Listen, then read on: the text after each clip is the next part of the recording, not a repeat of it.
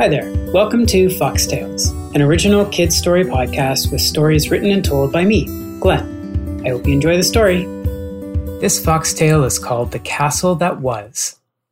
Long ago lived a brother and sister. They loved visiting their grandmother, who used to tell them the most wonderful stories.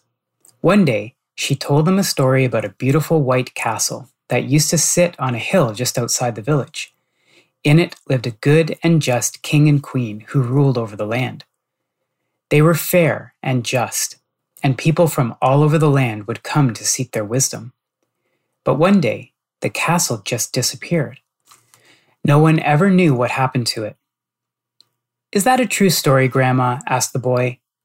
"I believe it is, my boy, I believe it is," replied his grandmother. The next day, early in the morning, the little boy woke with his sister standing over his bed, looking at him with a wide smile. "Go away, I'm still sleeping," he groaned. "Let's go look for the castle," said his sister. What castle?" asked the boy, groggily. "The one from Grandma's story," she replied. She just made that up," he said. "Did she? I don't know. When she told the story, she had a funny look in her eye. I'm not sure it was made up. Besides, we won't know until we go and look. And even if it is made up, it'll be a fun adventure." Her brother sighed. "Okay, fine, but I want to pack lunch before we leave." And that's just what they did.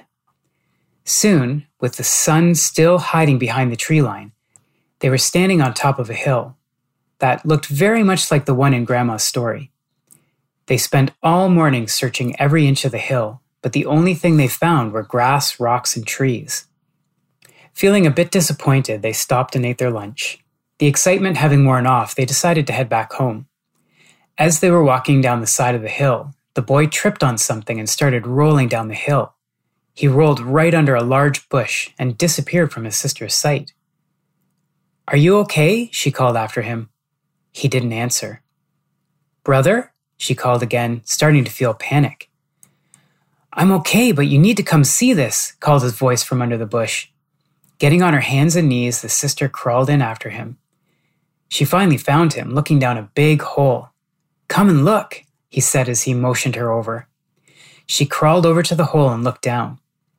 Inside the hole were a set of old stone stairs that went down deep into the hill. Sister was amazed. "How did this get here?" she asked.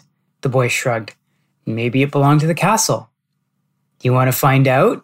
Sister looked at her brother with a mischievous smile. He returned her smile. But his smile disappeared as he looked back down the hole. "It looks pretty dark, though. How will we see?"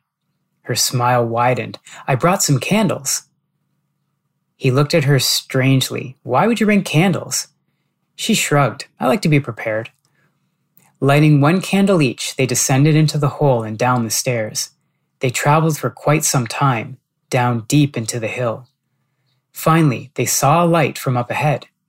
When they reached the bottom of the stairs, they found themselves in a brightly lit room made entirely of smooth marble. Lining the walls on either side of the stairwell entry were stone statues. On the other side of the room was a large wooden door. The children were astonished. How could there be a room like this under the hill? It didn't seem possible. They paused for a moment and watched the room to make sure nothing was going to jump out at them. When they were satisfied that no one was there, they looked at one another and both nodded without saying a word. They snuck across the room to the wooden door, turned the handle, and opened it just a crack. They peeked out, and what they saw made both of their jaws drop wide open. Through the crack, they saw a brightly lit meadow with tall grass waving in a light breeze. Above was a blue sky with the occasional fluffy white cloud drifting through it. They looked at one another again, blinking, not really knowing what to think.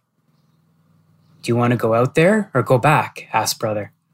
Sister took a deep breath and gave a little smile. "Well, we've come this far. We can't go back now." Brother nodded and swung the door wide open. They held hands, and together they stepped out into the bright light. I hope you enjoyed the story. Foxtales is created and narrated by your host, Glenn Gorman. Thanks for listening. If you like what you heard, please subscribe to get the latest episodes. You can also check out the website at www.foxtalestories.com.